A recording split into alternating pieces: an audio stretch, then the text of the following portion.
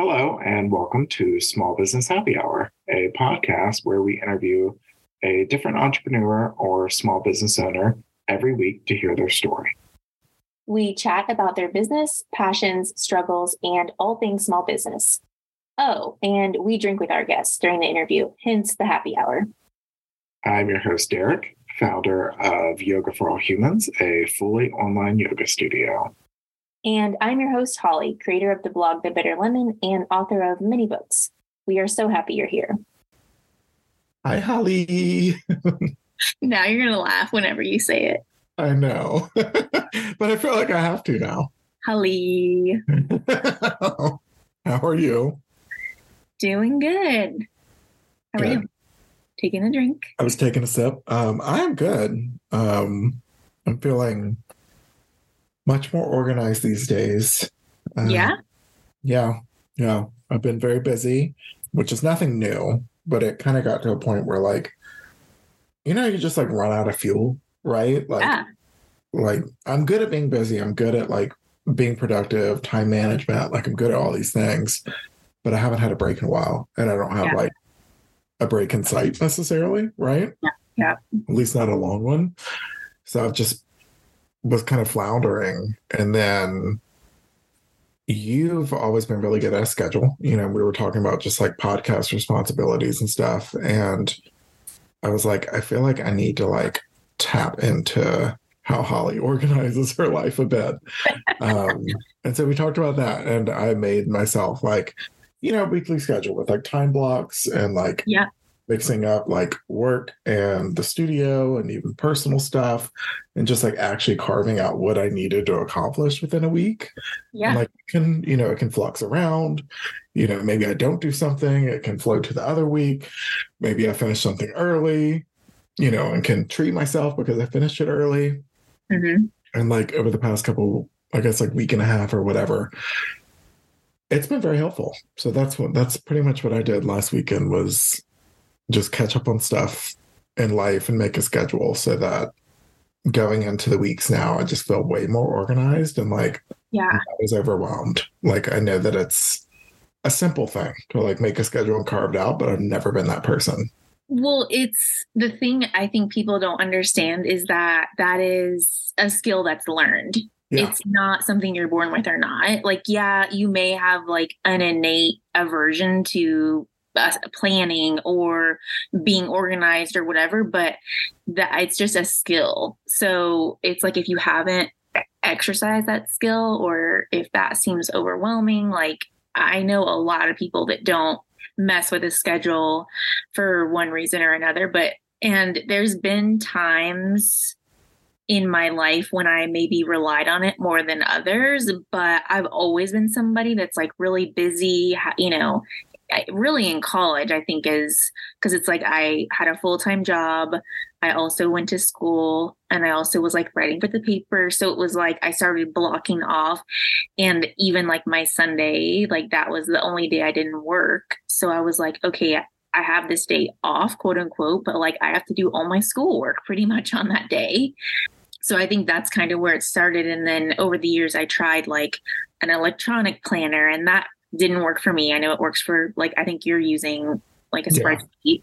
I still use a paper planner, and it's funny because I actually didn't realize that I knew I was reliant on it, but I remember a couple years ago for Christmas, I asked for a planner, and I was not specific in the type of planner that I asked for or whatever. And I got it. And my mom, she bought me a planner, and it was a cute planner, but I opened it up and there were no dates on it. It was one God. Where you could put them in yourself. And I lost my mind. I was where the fuck are the dates? It was then I realized that okay, I've become that person. And you know what? I don't care. I don't care if I'm a fucking monster. This is what works for me. And I schedule pretty much not every minute of my day, but when I wake up, I put literally wake up on my planner, wake up, coffee, journal, read, all that shit is on my planner, because then I at least know when I can allow myself to do something. Like, I feel like without setting those parameters, I would just sit and journal for hours, until I had to go to work or whatever. And so even in my work day, I know it has to happen sometimes, but like I'm a real stickler about like last minute meetings. Like I personally like to go into my day knowing everything that I have to do, knowing every meeting that I have to be at. So like I'm trying to get more flexible with that. But like for me, I like to go to bed knowing like what is on the plan for the next day so that I can I have a glass of wine? We were just talking about that. Do I have an 8 a.m. meeting? Yes. Okay. Probably not having the glass of wine or whatever. So I feel like when you set boundaries, a schedule, you set yourself free. Speaking of, I feel like we need to schedule some shopping because I was telling you about that party that my mom is throwing at the end of September. Oh, yeah, you need. And I kind of want to get like a linen outfit for it. Oh, okay. Yeah. Mm-hmm. So TBD. I'll look at some weekends and maybe we can go thrifting because I still need to go thrifting. Yeah, right. I was like, are we going to try and get an eco-friendly? Yes. That's what I want to do. Yes. Oh, wow. Okay. Challenge accepted. Yeah. Well, what's with you? Yeah. So I had a moment. I had a moment because this week, I don't think I've told my mom this, but I don't tell anybody this really, but I have my Etsy shop and I love working on stuff for that. However, I am a little bit competitive. Like I'm realizing, and okay. I think platforms like Etsy sort of bring out that nature, even if you're not somebody who's competitive, because it's like you have to become good at getting the tags right on your listing, getting the description right. Like, because if your stuff is not showing up in search, you're not going to sell your stuff. So that's kind of how my shop started, was like I was wanting to create this passive income, but I also was like, I'll use my SEO skills to get my stuff to show up in listing, like in search. And it has been working for me. Like I hit 500 sales last week.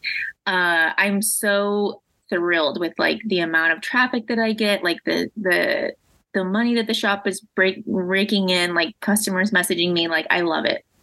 But I will say I do keep a little bit of tabs on my search competitors. So probably about once a week, I'll just take a little look and see who else is making, like my big seller in the shop are bucket lists. I have like 70 different bucket lists right now, and they're really just sort of like graphic looking checklists that people can print off or use digitally.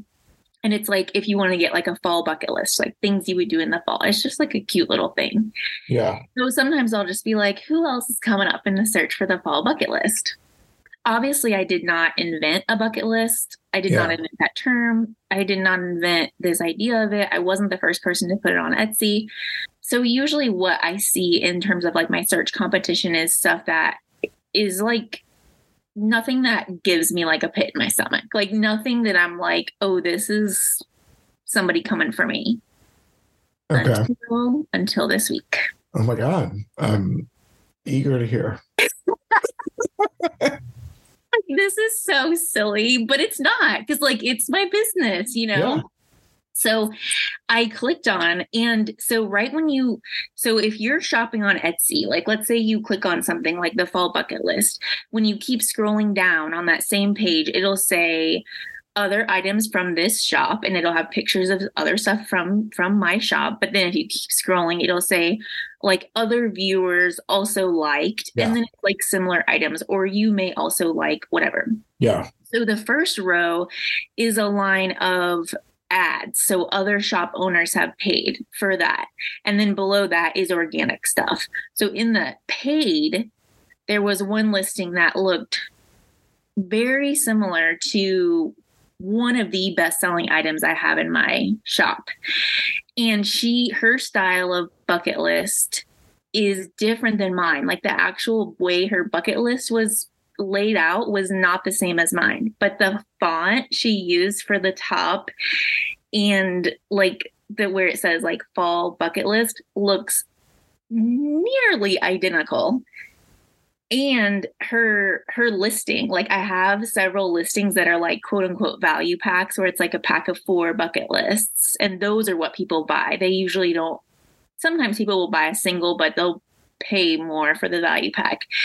So she had a value pack, same one that I have, and she called it like the same thing. Like she used like the exact same keywords, which if you do the keyword research, like that's probably, if we're going to say she wasn't copying mine, she just put it from that. I looked at this thing. I was like, interesting. So I click on that. So then I'm like, kind of getting a little like irked when I'm looking at it. I'm like, okay. And then I looked at her whole shop. Like, what else is this person selling? She's from New Orleans. And I'm like, okay. And she had all kind of random, like she probably had like 40 listings in her shop, and it was nothing consistent. It's like a few stickers, a few pair of earrings, a wreath, about 6 or 7 bucket lists. All of them just so happen to be the same ones I offer in my shop. New Orleans bucket list, self-care bucket list, cozy bucket list. And on some level, I'm like, okay, her shop's in New Orleans. She has a New Orleans bucket list, like BFD. But I'm like, self-care bucket list, cozy bucket list, rainy day bucket list. Like, where'd you get that? Suspicious. Right? I'm like, something is a little off. And on Etsy, you can see like, again, the listings, how many sales a person has made, and like how many reviews they had. And so she had like 40 listings. She had like 18 sales and like 3 reviews. And I'm like, okay. I had to be like, okay, Holly, let's reel it in. This person has made 18 sales. Like, it's still something that like I'm not settled with totally, but I feel like, okay, this is a moment where you just need to like exit out of this page and focus on your own path. Like, this is like, do I really think that she is a competitor? That's what I kept having to ask myself. Like all day I was kind of thinking about it. And I'm like, no, our bucket lists look different. If someone is interested in my style, they're not going to be interested in hers, and vice versa. If they like hers, they wouldn't like mine. Yeah. But it does just bother me so much that the fonts and the look of the listing were so similar, because when it comes down to it, it's like, this is sales and these are our shops, you know? Yeah. And just sort of for like, I think that is a huge problem on Etsy. Like, I think people take ideas from people all the time. Oh, and sure. Credit, and you're pretty much left to your own resources. Like, Etsy does have a way to report like a possible intellectual property theft, but it's like, then you have to go through all this. Like, I can see when she made it, and she made it after mine. So it's like, I have that in my favor, but like, I don't have a legal document saying when I created this idea or why I think it looks similar or whatever. And it honestly sounds kind of petty when you really step back and think about it, you know? But it's just one of those moments where I felt like I was like, okay, this is a time when you just gotta like keep it moving, because I'm like, I have worked so hard to fill the shop and get my own traffic and get my own people coming. And I've really done that by like flooding the market of bucket lists. Like, I was telling my mom, I'm like, yes, when I do these little competitive checks or whatever you want to call them, this is the first time I've seen something that made me feel a little bit like, oh my gosh. But I also saw that like when you search bucket lists on Etsy, 15 of the listings like on that first page are mine, because I have so many bucket lists. Yeah. And I also think it has to do with like other stuff, like you know, responding to messages and how many sales you get and things of that nature too. But it's just one of those things. And it's like, it doesn't matter if it's an Etsy shop or a blog or a whole freaking business. Like, people copy off each other all the time. Right. Well, we're keeping an eye on you, girl. Yeah, I was going to say, though, I've also been watching, I'm trying to watch more scripted, like TV and movie for the sake of, you know, screenwriting purposes. Yeah. So not only did I start watching Seinfeld from episode 1, which Okay. I just finished season 5 today. Damn. Yeah, I've been plowing through them. And I've been wanting to watch season 2 of The Bear because I watched season 1 when it came out last year or whenever it came out. Did you watch The Bear? No, I was about to Google it. I don't even know what that is. Okay, so The Bear it was on FX, so it's on Hulu. It is about a chef. So season 1, Carmi is your main character and he's a chef. He is like a very like a Michelin star chef, and he inherits a restaurant called The Beef, which is in Chicago, because his brother, and this is no spoilers, his brother like tragically committed suicide and left the restaurant. It's a family restaurant, left the restaurant to Carmi. But it's like in shambles. Like this restaurant it's just one of these like neighborhood hole in the wall. They sell like French dip sandwiches, something of that nature, spaghetti, like Italian. So he is trying to like save the restaurant, save the finances, save the family. And season 1 is just, if you've ever worked in food service, like I think that's one of the reasons why it was so popular. Like people, because it captures life in food service so much. Like it's stressful to watch because they're all just yelling at each other constantly. And he is just like a mess. And all the people that work there are a mess. So everyone was like obsessed with it, doing like the yes chef. People were obsessed with Carmi, like he's so hot. And I watched season 1 while I was doing jury duty. Like I would come home and watch that. And I don't know if that had anything to do with like my take on season 1. I didn't love it. I thought it was good, but I was like, it's not worth like all this hype that people are giving it.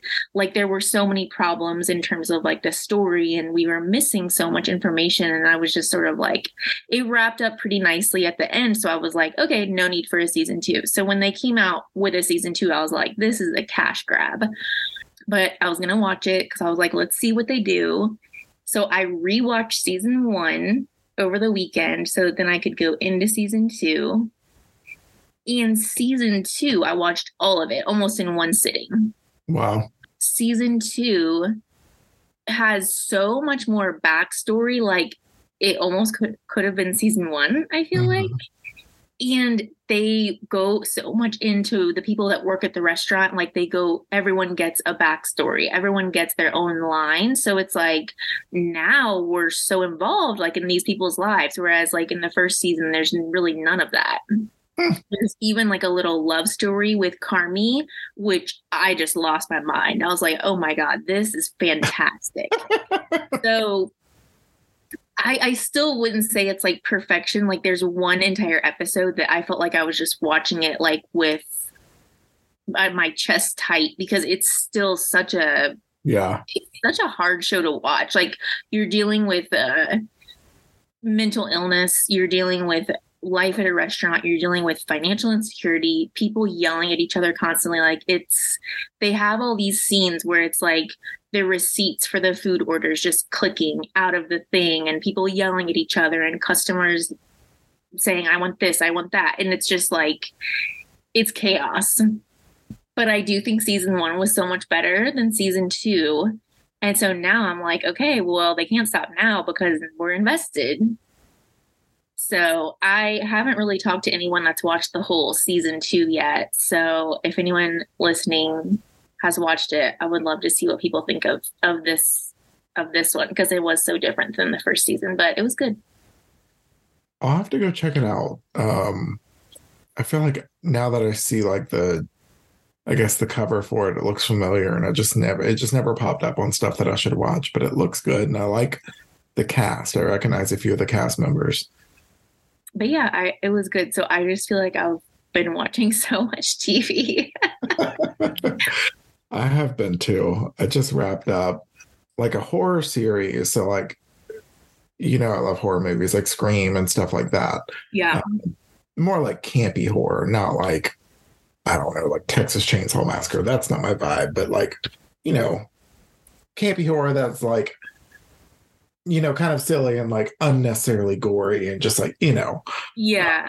Like but it slasher. also has a plot to it and like twists and turns.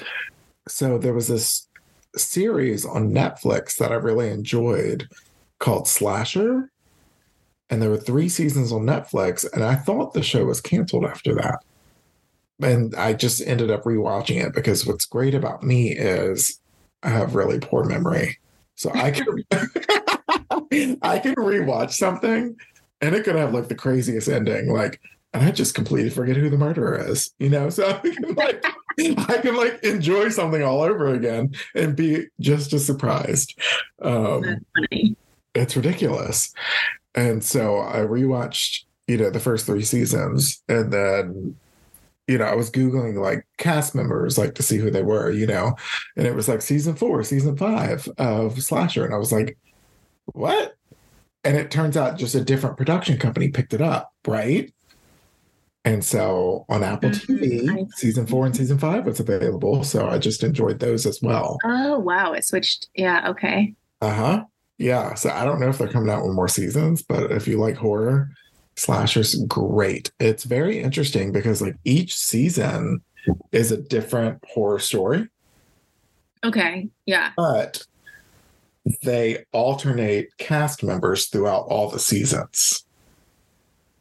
So it's really cool because like, some of the cast members from season 1 may not be in season 2, but then they're in season 3 as completely different characters. And so it's just cool to see these characters play different people. Like in season 1, may have been the murderer. Season 4, one of the good guy sidekicks, right? Like it's okay. Interesting. Yeah. So it's cool how they kind of weave actors in and out of characters depending on the season. I thought it was yeah. So, and always a good plot line and definitely hard to guess who the killer is. Well, that's always good. Yeah. Yeah. But there's enough hints to like usually figure out. If you're good at figuring out who the killer is, I'm not. You can figure it out. So me, I'm always just like, oh wow. Oh my God. So yeah, there we go. 2 good TV recommendations. That's great. Yeah. Well, our host, or not our host, our guest, we're the host, Holly. Yeah. Our guest this week, we really enjoyed. So it's Erin with Rorin, or What is Rorin on socials, who we've kind of just known through social media. She's been a big supporter of the podcast, listen to all of our episodes, which is very sweet. And so we've just kind of been, I guess, social media friends. She's good friends with Fallon, who was our very first episode. Yeah. And we had her on this week, and it was a really fun episode. It was another fashion episode, but also more from a sustainable, standpoint. And it was really interesting to just hear her story and how things came to be and how it's been a long journey, because it doesn't have to be something that happens overnight, So it was cool to hear how, like, since college days or before, this has been a dream of hers and it's evolved, it kind of, something doesn't work, shift gears, So I thought her story was really cool. One thing that resonated with me was like, she was kind of talking about growing up, like how both of her grandmothers were seamstresses or like, enjoyed sewing and taught her how to sew. And I didn't talk about it in the podcast just because we were talking about so many things, but like growing up, my mother's mother was always sewing. She's always been, the sewing machine and doing stuff and like fixing stuff for us. And I was always like interested in like how it works, but as like a boy, right, in Southern Louisiana, I didn't feel like I was allowed to like ask, show me how to do that. Yeah. So I just like, I felt just like I don't know what the word is, but I just felt like a missed opportunity to learn sewing because it's a cool skill to have, even for like, patching up shit. Like, I have no idea how to even put a fucking button back on, So like, that was very cool that she got to have that experience. And I was like, man, I wish I could go and do that ever again, So Yeah. fuck societal norms. Yeah, I think it's interesting to talk with Erin because we've been trying to fill our guest roster lately and finding businesses that align with our mission here on the podcast. And I think one thing that's really important to me when I'm looking for guests is like, do these people have something to say? There's so many entrepreneurs out there, so many people that own a business for one reason or another, and so many people that are representing minority groups or marginalized groups. But still, I think at the end of it, like we want somebody who has a perspective that people can relate to when they listen to it. And so, even though Erin was like on our radar, it really wasn't until she started posting these sort of transparent conversations on her Instagram that I was like, okay, wow, like she has more to talk about than what she actually does, which again, I don't want to like discount her skill. But I just feel like we see so many talented people, like we, as in just like generally society, not like me and you. There's so many talented people out there. And I definitely know, like, I want to hear from people that have been on a journey and like they have something to say. So it felt like the right time to bring her on. And I'm glad she was excited to come on and share with us. Yeah. Yeah. It was really good to hear. And so at what is Rorin, and that's Rorin. Yeah, go check out her, I guess, testimonials. I don't know what you would call it, but just like I think she's being real, weekly, she's calling like weekly chats or something. Yeah, they're really inspiring, really uplifting. Erin said, if you need a hype girl, hit her up. Yeah. And there was one today I commented and I said, thank you. I need to hear that, Yeah. Yeah, like it's just like, it's really nice to see people be real. And we have a conversation in the podcast episode about like, how much is too much of that? And like, things like that. So it's like, it's an interesting time that we live in because it's like, do you want to be super curated or just completely real? Is one too much? So it was a cool conversation, obviously about fashion, but kind of about just how we present ourselves as entrepreneurs. Yeah. Yeah. So cool. Well, y'all are in for a treat. Y'all enjoy. Hi, Erin. How are you guys doing? Good. How are you? Thanks for joining us. Oh, thanks for having me. I'm super excited. I listen every week. Holly said that. That's so sweet. I was like, oh my That's God. so nice. Well, your first guest is my best friend. Sure. Yeah. That's so, right? Yeah, we love Fallon. Got to support the whole tribe. Yeah, no, I appreciate it. We do love Fallon. I've known Fallon since college. That's where I met her, was in college. Yes. And y'all did too. Yeah. Oh God. Well, cool. Well, thanks for joining us. And yeah, I feel like we already kind of knew each other because we've been social media friends for a bit. And thanks for following the pod and listening to all the episodes. I hope you enjoyed them. And it was great, good practice, at least, for you to hop on here. You already know what to expect. So I won't be surprised. There you go. Well, the important question is, what are you drinking? If you're drinking anything, it's okay if you're not. So I quit drinking about a year ago. I stopped drinking like health stuff and I learned a lot about myself in the process. But so I made a mocktail and I did a homemade ginger beer. So like sparkling water with like a honey ginger syrup I did watermelon and mint. Yeah. Wow. Yeah. And it's in my grandmother's glassware. So that looks so good. That sounds like so refreshing. It's really good. It would be great with vodka too, though. Yeah, like a mule with the ginger beer. Yeah, definitely. That's fun. Drinking. Holly, you go first. You already know what I'm drinking.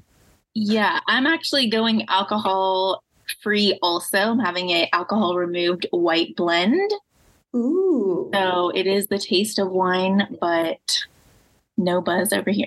Is it good? I love it. Yeah, I tried.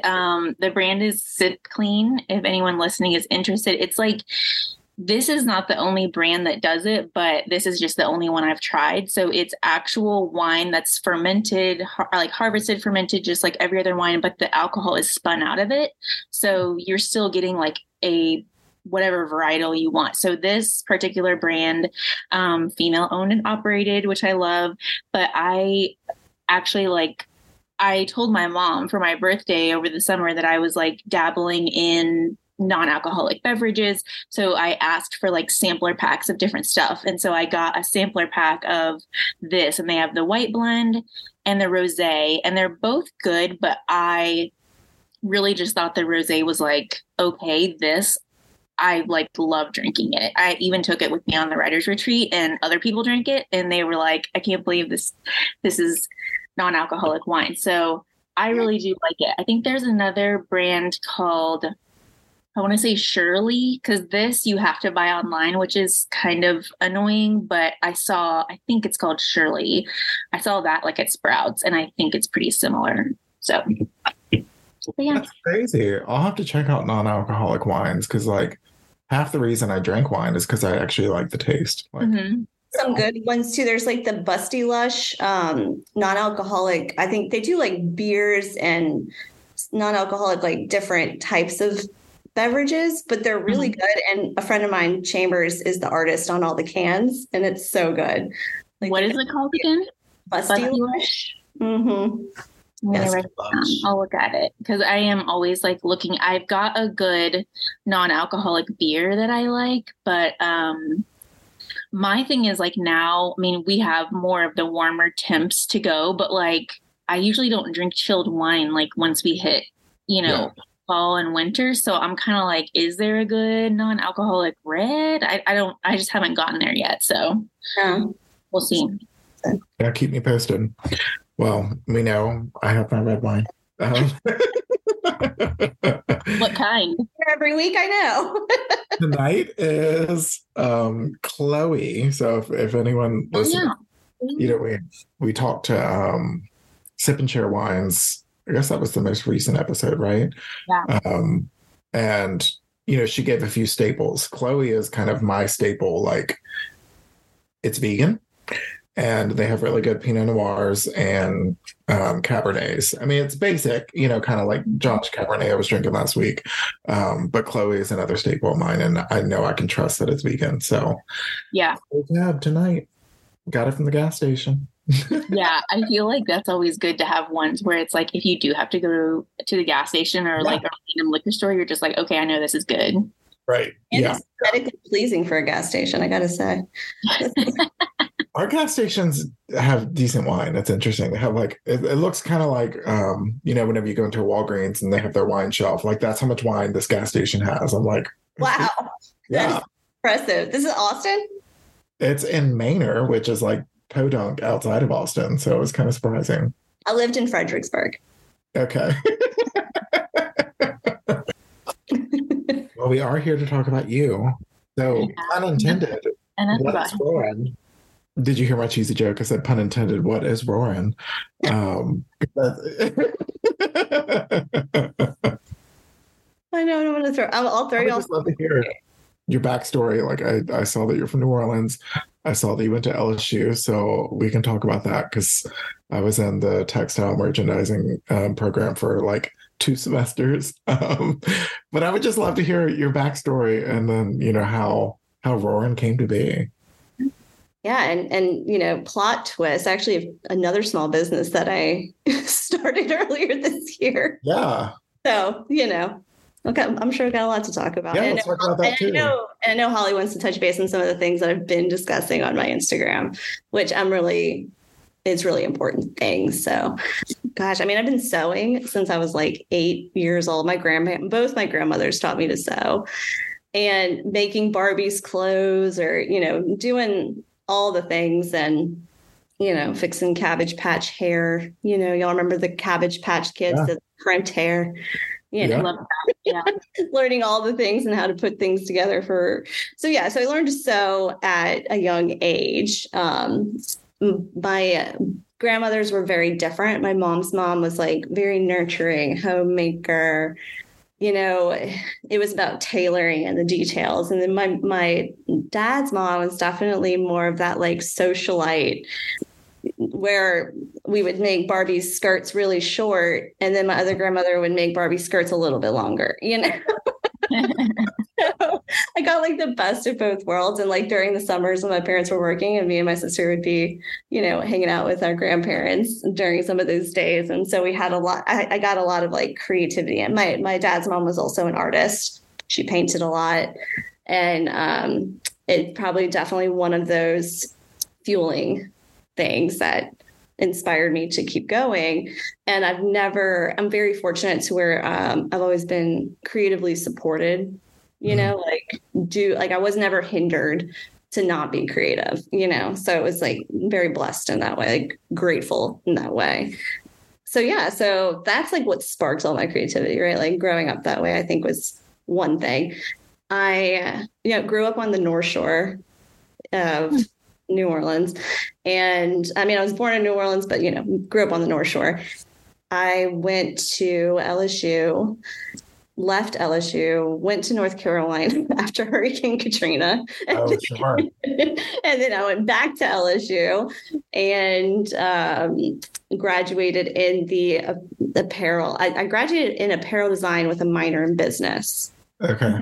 And fun fact, my business elective of choice was a web design course, learning CSS and JavaScript and all of that, which was, 15 years ago.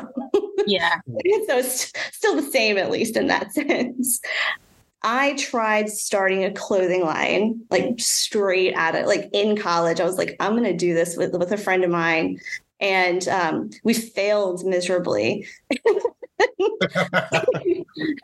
Not knowing anything. We lost stuff because we didn't, insure a package of like a ton of fabric that we had custom made, and it got lost, never to be seen again. And we were like, well, that's out the window, and lost a ton of money. And, both of us were in retail at the time. And so it was like, well, this sucks, but moving on. But in that time frame, when we were like doing photo shoots and I was making all the samples for the clothes, I had this idea for a handbag.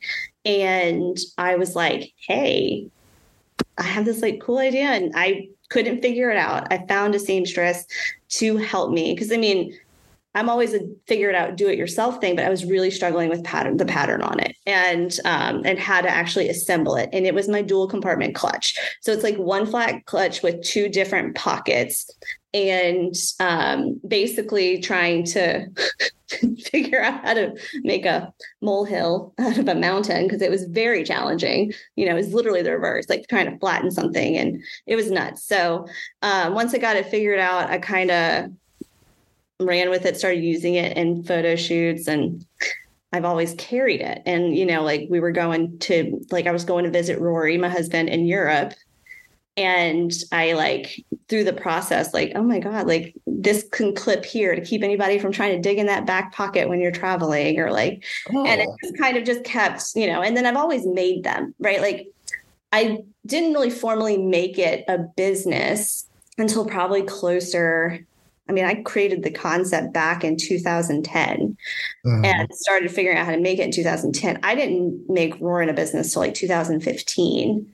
And in that time frame, I was just doing custom work. Then I tried doing, when I say I failed a million times, y'all, I failed a million times and I'm still failing. It's great. And and I basically decided, I'm going to try and make these. And that was when I met my amazing production team in New Orleans that I worked with for a while. They're still there doing amazing things. And she teaches all kinds of classes. And then they also, between her and Annie Moran, they taught me a lot of how to make bags. Cause I didn't learn to make bags. And I learned the ins and outs through that. And then through that process, I've also learned saddle stitching through, God, that was even 10 years ago, former Hermes atelier, learning how to saddle stitch by hand, which is what I know now. And I've taken many other courses through many other people. But this person is an old family friend who has since passed. And so I've learned a lot of different things in that process. And then to full circle now. 2019, I was working for an interior designer, and I had the opportunity to leave that job, even though I did love it. And she was like amazing. So grateful for her. I had the opportunity to leave my job to focus and try to make Rorin like a full-time thing after like failing a million times. And I don't know, I did it. And then the pandemic hit. And I was doing brand management for this interior designer, like developing logos and helping her create different concepts for her business. And so I was like, okay, I had a little financial boost so that I could quit my job to do this. But I'm like, well, who knows how long this is going to go on? And like how I couldn't everybody was out of the production team was out. How was I supposed to, I didn't have machines at the time. It just turned into, okay, well, I'm going to start freelancing clients for graphic design and web design while trying to get Rorin going, get bags made, get things figured out, learn the ins and outs of this industry and that industry. How can I make this work? And I'm very much a doer and figuring it out. So through that process, though, I also completely altered my mindset. I so hard wanted to be a luxury handbag brand. Yeah. Guess what? Not anymore. I do not want to be any part of the fashion industry. It's been very toxic, hard, it's mean. And I didn't want to be a part of it anymore. And it took going through the pandemic and realizing that like, I want to shift. How do I want to shift? And now it's like, I work with leather. I am an artist, and that is what I want to do with that, And so I don't know. And here I am. Now it's like I literally make everything. I try to prioritize saddle stitching as much as I can, but to make it accessible, I work on sewing machines as well. Like I have sewing machines in my studio here. And I also create like different types of art, like hanging wall arts and using leather as my medium and paint, and then trying to make the handbags, each piece unique and special in its own way. Yeah, that's where I'm at now. So Rorin is like a lifelong story because I've been doing it for like 15 years. Yeah, but I feel like a lot of like, I mean, you cannot be alone in that journey. Like, it's just, that's how it is. You just have to change and work with what you have, literally. Yeah. I mean, and that's what I think is, essentially Rorin is so much more. Right. Even though like the name is funny enough, it's me and my husband's name combined. Right. Like we used to always joke like, okay, when we win the lottery, this is going to be like our yacht name. We've used it as like our internet code, like when we moved in together and stuff, like Rorin, right? As our celebrity couple name. Yeah. But it just kind of stuck over the years, and I've always used it. He's literally the biggest support system in the world, nothing to do with my business. So interesting about how you decided like when you said originally like your plan was you and your friend were going to create this clothing line, and then way down the road you're like, I wanted to be a luxury handbag line, and then I decided I didn't. What struck me about that is like this idea of like when you have a dream and then either you try it and it doesn't work, or like you change your mind for whatever reason. I don't know if you have any thoughts on that, but I know for me, like that is one of my biggest fears. Like it's happened to everybody and like it's happened to me, but because like we all have this idea of like whatever something is going to be like. But I just hate that because I think I'm just such a dreamer that it's like when you find out the reality, like, for example, when I was really young, I wanted to work at a magazine. Like growing up, that was like all I wanted to do was work at a fashion magazine. And then as I went to college and I just didn't want to do that anymore. But even still, like the more you find out about it, it's like even now when I don't know, I think it was during the pandemic, like all that news came out about how the Teen Vogue editor was like super racist and like stuff like that. And I was like, wow, glad I never did that. Even though that opportunity was never presented to me, it was just sort of like, oh, wow, there's another like dream that was dashed. Have you ever had a human design reading done? Oh, that's right. Y'all had a guest on here. So one of my things as like part of my human design, and I think this is why for some people it's hard, some people it's not. Like I mean, there's fear around everything I do, but like I have no problem giving myself the permission to do it anyways. And I think like there's a level of fear, like I'll get scared, I get nervous or whatever. And I always have that little like feeling of doubt in the back of my mind. But what if I don't do it? Is like my bigger thing. Yeah. I mean, that's the reason why I have tattoos, like, well, what if I regret not doing it? And that's kind of like one of my things, like I'd rather regret doing it than not doing it, And so my human design was like, I'm super white all around. My friend Elizabeth did the reading, and I'm super white all around. And then my heart and my throat are very purple. And so I am like uber creative, but I'm very, very open. I'm open. I feel what everyone else feels. And I'm, very empathic in that way, but like I am open for everyone, which is a good thing and a bad thing. Right. So my boundaries are like non-existent.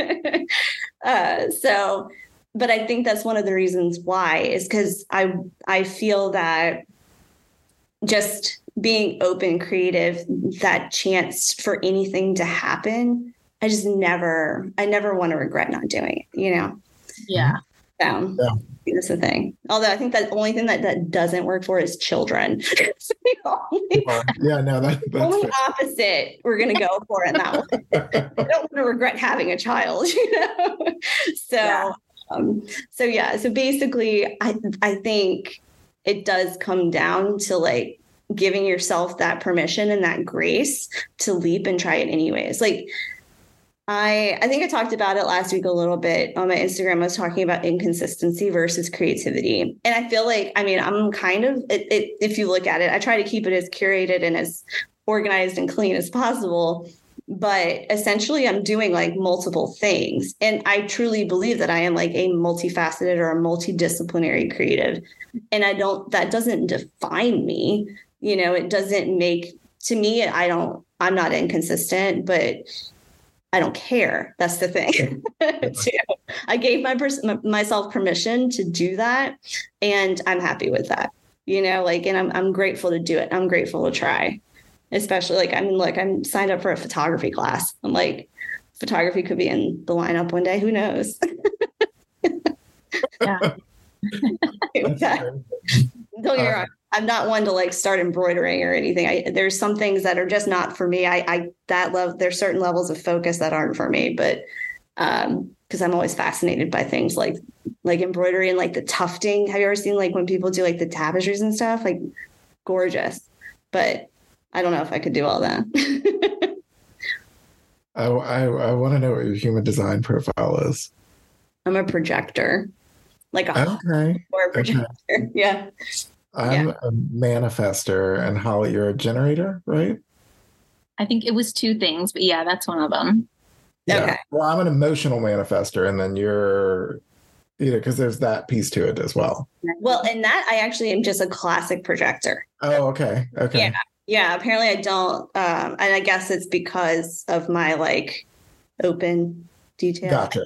Okay. I have my recording. It's so good. I listened to it a couple of times. Yeah, it is great. So you mentioned accessibility with the, you were talking about sewing versus saddle stitching, I think. By accessibility, you mean affordability, I'm assuming? Because saddle stitching probably takes a lot longer. Yeah. Okay. Yeah. I mean, I'm clueless whenever it comes to this shit. So saddle stitching, you essentially take, it's one piece of like hand waxed thread with 2 needles on the end. That is 3 times the stitch length, 3 to 4 times the stitch length, depending on the thickness.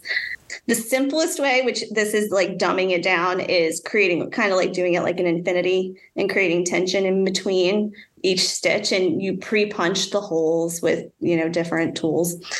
There's all the details to get there, but it's very time consuming and very meditative because that's what I do. I'll just sit there and I got, something playing in the background or podcast going or whatever. But, and then the machine, Now, I say it's less time consuming, but I fight with my sewing machine a lot. And I swear to God, I feel like I spend half the time adjusting the tension. So I also like get annoyed with the sewing machine a lot. So that's probably why I'm so partial to saddle stitching. There's a little bit more control there. Mm-hmm. Yeah, that makes sense. I was impressed whenever I was looking at your website earlier and saw that, like, I mean, I assumed that you made the bags yourself, but I didn't really look into it until a little bit earlier. And I was like, that's impressive. Like, I can't even, like you talked about having to go to bag making classes and stuff. Like, I can't even imagine what it takes to make a bag. Like, it's a lot. Yeah, it's a lot. I mean, there's more, it's not just like leather and lining. There's fillers and there's a lot of glue, and I'm very specific about like all of those things for, Mother Earth here, who we got to respect a little bit, right? And then on top of that, it's also about skiving the leather, using like thinning it out to make it, more workable, create it a little thinner. There's a lot of, and then hardware, there's different types of like stabilizers and different types of adhesives to keep it from stuff like that. There's other things to keep it all holding it together. I mean, there's the whole inside of a bag is a whole different world. Yeah. Wow. Yeah. It's a process. It's fun. It's building something.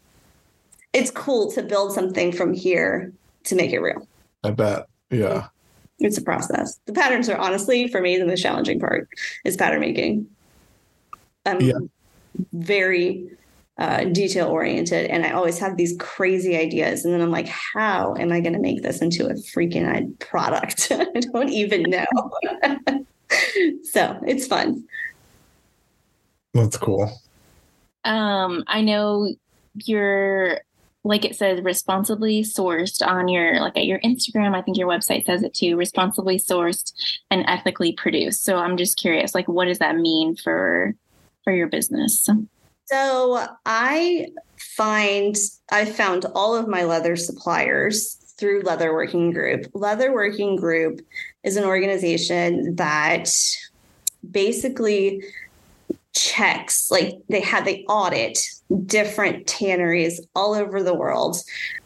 And some of the existing issues in leather is, like the use of water, making sure to recycle it after, there's different methods, and it's very deep. There's mineral tanning, there's chrome tanning, there's vegetable tanning. There's a lot there. There's a lot of chemicals. And so when it goes through like different processes, which I won't even begin to explain how much I don't understand it. There's a lot there that I don't understand, but I know that these tanneries are audited for their practices. Now, there is also like a transparency rating for like where the skins are coming from and how the animals were treated. And I know Leather Working Group, I believe, is like, they give you like how transparent they are with where the skins are coming from, right? Mm-hmm. And a lot of, and I don't know, I know you are vegan, but one of the things about leather that I think is like highly misconstrued, and we can't say a lot of things are recyclable because they're not, but leather is circular. The meat industry at this point is so vast that there are so many skins that are getting tossed and burned, and that in turn creates a hole in our ozone layer. Like, it's terrible for us in general, but like, So this utilizing the skins while the meat industry is this vast, until the meat industry changes, leather needs to be used, right, in the best way possible. So that's why I consider it circular. But yeah, so I've done a lot of research on all the skins that I've used in the past and where they're coming from, and trying to continue to make sure that the ones that I am using are as responsible as I can get right now, and they are rated like, bronze, silver, gold. And then it's all based on different, there's like a whole grading system there. So it's really cool. It's cool. And you have like a no scraps. Oh my gosh. Or something like that. Yeah, you should see my closet. Scraps. I just never know. I'm like, I can't get rid of it. It's like, I'm not a hoarder, but I I hoard leather. So in turn, I was like, what am I going to do with all this leather? So I started making art, like little pieces of art. I did really cool eyes and different scraps of leather. And then I started just like painting on them. I haven't even put those out there yet. I've got like a stack going of things. I've just started painting leather. And so I'm trying to find multiple uses for them because I am literally like racking up an entire like landfill of like when we move, and y'all know every time we move, my husband's like, what are these bins? And I'm like, oh, that like those like 10 Tupperware bins of like, 30-gallon bins, that's leather. Oh my God. So yeah, so I keep all of it. And whatever, there are sometimes like I've worked with hat makers, like milliners, that if they want, I'll send them some scraps and they'll use them like in hat details, like kind of like holding feathers down or something. Yeah. So anybody needs leather scraps, please DM me. We've got a lot, and it's high quality leather. Yeah. That's cool. Yeah. That is cool. To lighten it up a second, I mentioned I was in the textile program at LSU just for a hot second because I like went from like pre-med to psychology, and then I was like, maybe I'm more marketing. And then while I was in marketing, I was like, oh, a minor in fashion design. I ended up in human resources, which works for me. I'm not a fashion designer. But while I was in the fashion design program as my minor, I took the textile class with, I think his last name was Chen, something like that. I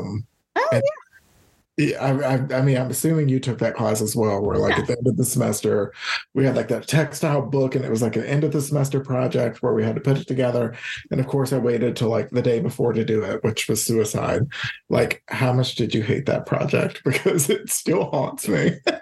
I loved it. Did you? Okay, so it was meant for you. See, me, I was like, this is fucking idiotic. I hate it.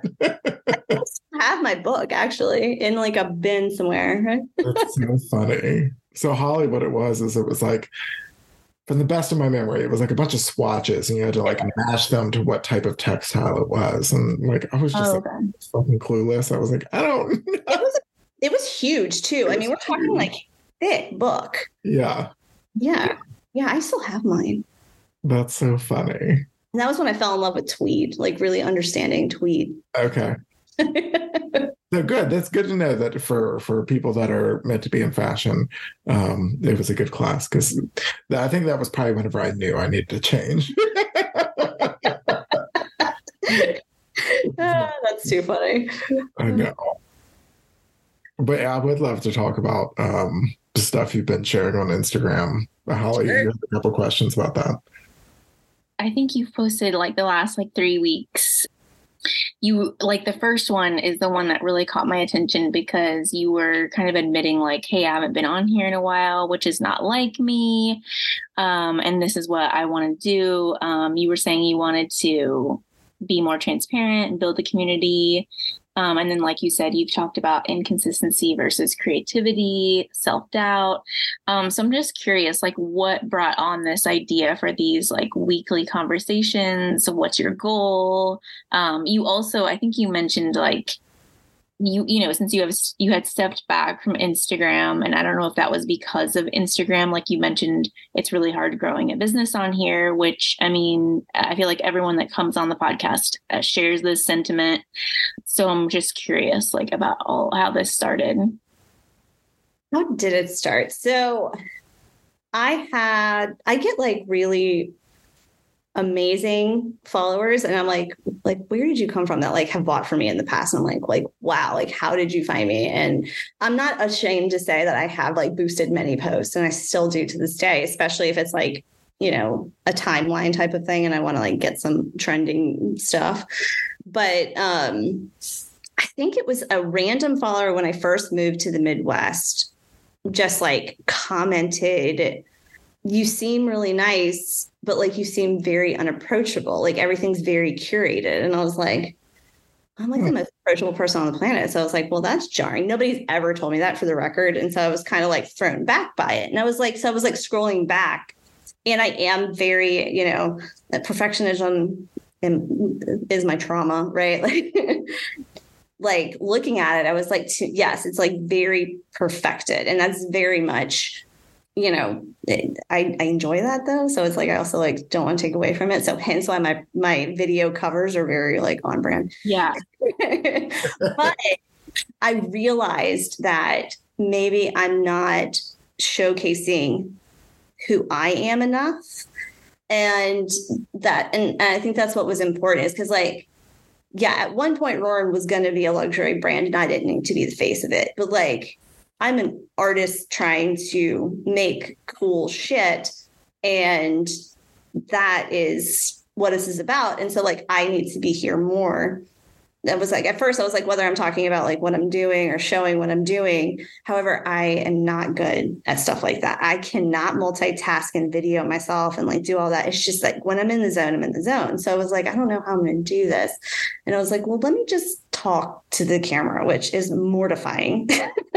But I'm like, I'm going to do it anyways. And, and I was like, let's do this to where it's engaging.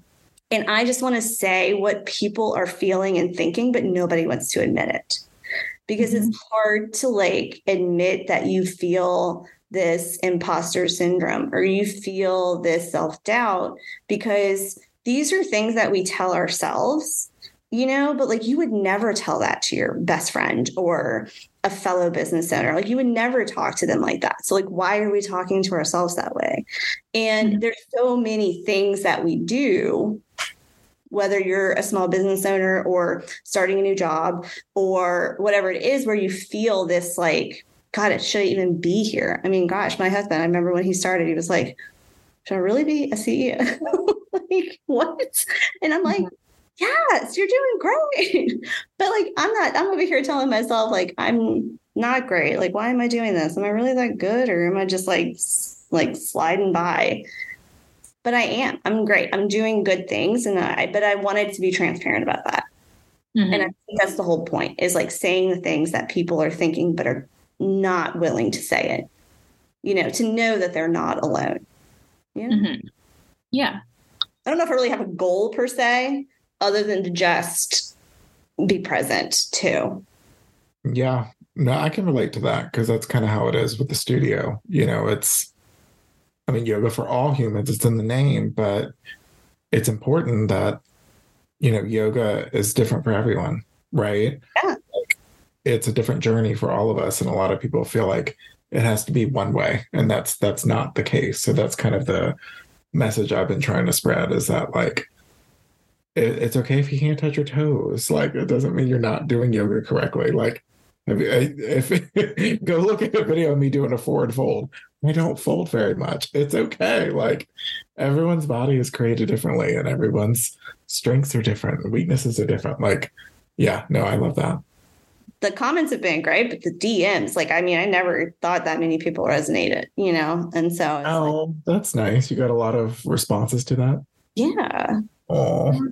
Like, just like, even like, thank you for sharing. And I mean, and that means the world because it's like, you really don't realize. And even the people that DM they're not commenters, right? They're not willing to put themselves out there. And that's okay. Like, they're not there yet to like do that. And it is, it's hard. I mean, it's hard. This world is hard. I was going to ask like how it's been received because I don't know, Derek, how much like personal stuff you share on Instagram, but I have gone through ups and downs with sharing like a lot of personal stuff. I share a lot of personal stuff on my blog more, but I've shared so much. Like, I'm pretty much an open book on Instagram, and it got to a point where people would not respond. Like, I would be like, hey, I'm about to be fired from my job, and no one would say anything. And I was like, what? Why? Like, okay, so people that follow me just like don't care. So I stopped posting. Like, I only post now, I feel like, just like drinks, what I'm watching on TV, my Etsy shop, because I'm just like, I don't want to put the weight into Instagram, and I don't want to give my followers like that. Like, if you don't care, I don't care. So people that read my blog, I'll put stuff there. But it's definitely a battle with me because sometimes it's like I do want to share, but then I'm like, no, because I'll just get upset that I was like vulnerable and no one cared. Yeah. And I mean, I think with that, I guess it comes with balance, like making sure that I'm sharing the good and the not so good. Mm-hmm. So I guess like, yeah, they want the aesthetically pleasing stuff, but like, it's nice to hear that you're struggling with me, Yeah.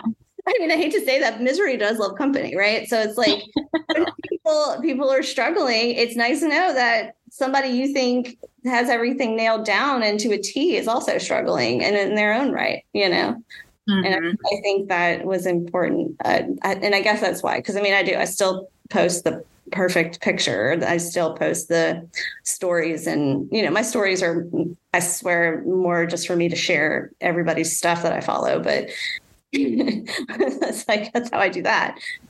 Yeah, I don't know. I think it is about finding that balance too. And maybe people will get sick of it. We'll see, like we'll see how it keeps getting perceived. Earlier, whenever I was perusing your site, there was two things that stuck out to me. So it's kind of like a combo question. One, I noticed that a lot of your bags are sold out. So I was curious if they'll be making a return. And then two, how do the custom commissions work? Because that sounds cool. My dog got really sick a few months ago, and so I kind of took a break from the studio, and I haven't really been making things. She's doing better. Okay. She wasn't able to walk up the stairs for a bit, and my studio is on the second floor of my house, so like yeah. She would like lay at the bottom of the stairs and like cry. Oh, no. And she used to like lay in here with me all day. And my thing with being in the studio is like, I can't do short windows. And she was also on fluids for a while. So like, I would have to like break up my time to like make sure to take care of her, since obviously I work from home, but it was a time of taking a break from the studio for a bit. So that's why I'm like very minimal on my inventory right now. Okay. But I've been getting back in the studio this week. And we got some really cool collaborations coming up. But yeah, it was happy. I'm glad to hear she's doing better. My dogs are my kids, y'all. I'm like obsessed with them. I have two as well. Holly has her child Blanche. But yeah, I have a cat, and like, oh my gosh, I like that was my thing. Like when I got my job working from home, I was like, yes, I can be with Blanche again. And like I feel like the first week of my new job, she started going under my bed because I kept going in there and being like, hi, I'm on a break, what are you doing? And she was probably like, when are you gonna leave? Here. Yeah, here I thought like this 10 months that I was working retail that she was like at home so sad without me. And so I was just so excited. I'd be like, do you want to have lunch together? And she's like, I'm actually going to stay under the bed the whole day. Cats trained humans, essentially. I mean, yeah. So I totally get it. Yeah, no, my dogs are my kids. They're downstairs with my husband, but yeah. So I took a little time away, which I think I also needed because I was feeling really stagnant and focused. And that was when, I was like, okay, now I need to make some money. So let's take my freelance work that I've been doing for 4 years and turn that into a business. Instead of like going out and getting a part-time job, my solution is let's make it a business. Apparently that's how I work. So I've been focusing on that a little bit, and it's been going well. And now I am trying to get back in here and work on some things. And that was when I started kind of resituating what I'm doing. So I have these like really amazing things in my head that I want to make that will be like, for sale. And then the custom commissions are typically my saddle stitch pieces, but I'm kind of opening that up for anything, like literally anything can be custom. It can be on the machine if you've got a budget, or like if you want to customize a piece of art, like commission a piece of art, it can be whatever, and it recently has transitioned into that. I used to take only 10 to 15 saddle stitch commission pieces a year. And for the first 3 years, they were selling out. This is the first year they're not. And I was like, oh my God, like what is going on? And I mean, obviously there's a reason for that. I've uplifted my life a few times in the last couple of years, and a lot of things have happened. I haven't pushed it because I haven't been able to get in here, but custom commissions were like my revenue for a while. Mm-hmm. So that was a hard pill to swallow this year, being like, okay, well, I'm just going to embrace that and hope the next year is for the best. Anywho, the commission pieces or anything like, I've had quite a few clients come to me with their own skins. Like there are a lot of people in Texas, which is a lot of my custom clients that work with different conservations in Africa, and they shoot their own game, and they have the skins tanned and then bring them back to me to create something magical with them. I do not do boots. I should just say that out there. There are many people that do, not me. But I do bags, different bags. And I have to say that because y'all are in Texas. Yeah. You'll be getting calls for some real cowboy boots up in here. Yeah. You'd be surprised. But yeah, so I do get people bringing me that. And usually they want one of my, like one of my existing styles in their skins, or sometimes they want, a huge alligator tote bag, or, I'm creating a pattern all the way to the full product. Sometimes it's existing, sometimes it's a piece of art. It just depends. It's very open. But the process is very personal. I get to know each person that's doing a custom commission. It's very hands-on. And I build a relationship with every person I do it with. Like it's very personal for both of us. So, and it takes time. It's not something that's going to ship in a week. It's something that's going to take a few months. And so it's kind of my favorite part. Because I love building relationships with people as well. And I love the creative journey that goes with it. I also love the creative journey of just like creating something that I just want to make with no stipulation. So I think that's like, this is kind of like the best of both worlds right now. Yeah. Yeah. That would be cool if you're like a hunter, or you're like, you were with that for like every step of the way. Like, and that's probably a piece you would keep forever. Like I can see the appeal of that. Oh yeah. Yeah, it's very heirloom quality pieces. Mm-hmm. Yeah. My last question is, Cartier, is that your husband's last name? Yes. So did you marry him for his fashion name? Obviously. Plus, who wouldn't want ETC as their initials? Yeah. Oh, true. I just thought it was so funny because I was like, of course, because for a while I thought it was Carter, and then I was like, no, it's Cartier, like this fancy girl. Yeah. So no connection there. No, there's no connection. Maybe deep down the line, there could be. I don't think there is, though. I'm kind of hoping I would have discovered that by now. We've been together almost 19 years. So, wow.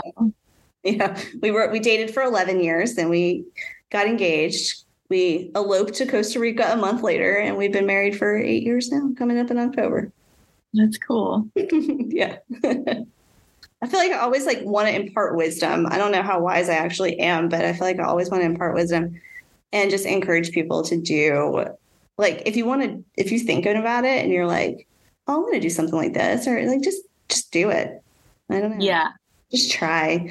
Well, like I said earlier, like, I'd rather regret not like doing it than not doing it. Yeah, I like that. Yeah. Especially if it's not, I feel like so much of those instances are not things that are like huge financial undertakings, or you know what I mean? Like maybe it is, but for example, it's like if you are like, oh, I want to take a class, or, oh, I want to learn how to be a better public speaker, or whatever. It's like, for me, it's not like you're like, oh, I'm going to invest millions of dollars in this thing, and if it doesn't work, I'm really going to be screwed, you know? You don't have to. I mean, I'm a solopreneur. I just learned that term recently because I literally the only person in both of my businesses. I do everything for my businesses. Do I outsource help when needed? Yes. I am terrible at bookkeeping. I can't, there's certain things I can't do. And so when I need help, I outsource that. I usually work with really amazing photographers. I don't photograph all my stuff. Once you get there, you'll be able to do that. But I had coffee with a new friend today who was really, she's, trying to take off on her own. And she like up and quit her job. And she's like, okay, I'm going to do this. But she's trying to figure it all out. And I'm like, this is the time where you ask for help. You see who's willing to trade with you. You see what you can pop online, learn really quick, just to get to that first piece of clothing that she's trying to make that first piece of clothing, get it beautifully photographed, figure out how to market it. And your goal is to spend what you're going to sell that for that one piece. If you sell that one piece and you're back at ground zero. Yeah. But like in that, if you can do it like that, you can bootleg it the whole way. You've got it. It's really about just like giving it a try, because you never know what's going to happen. Well, where can the people find you? Where do you want to send the people to look you up?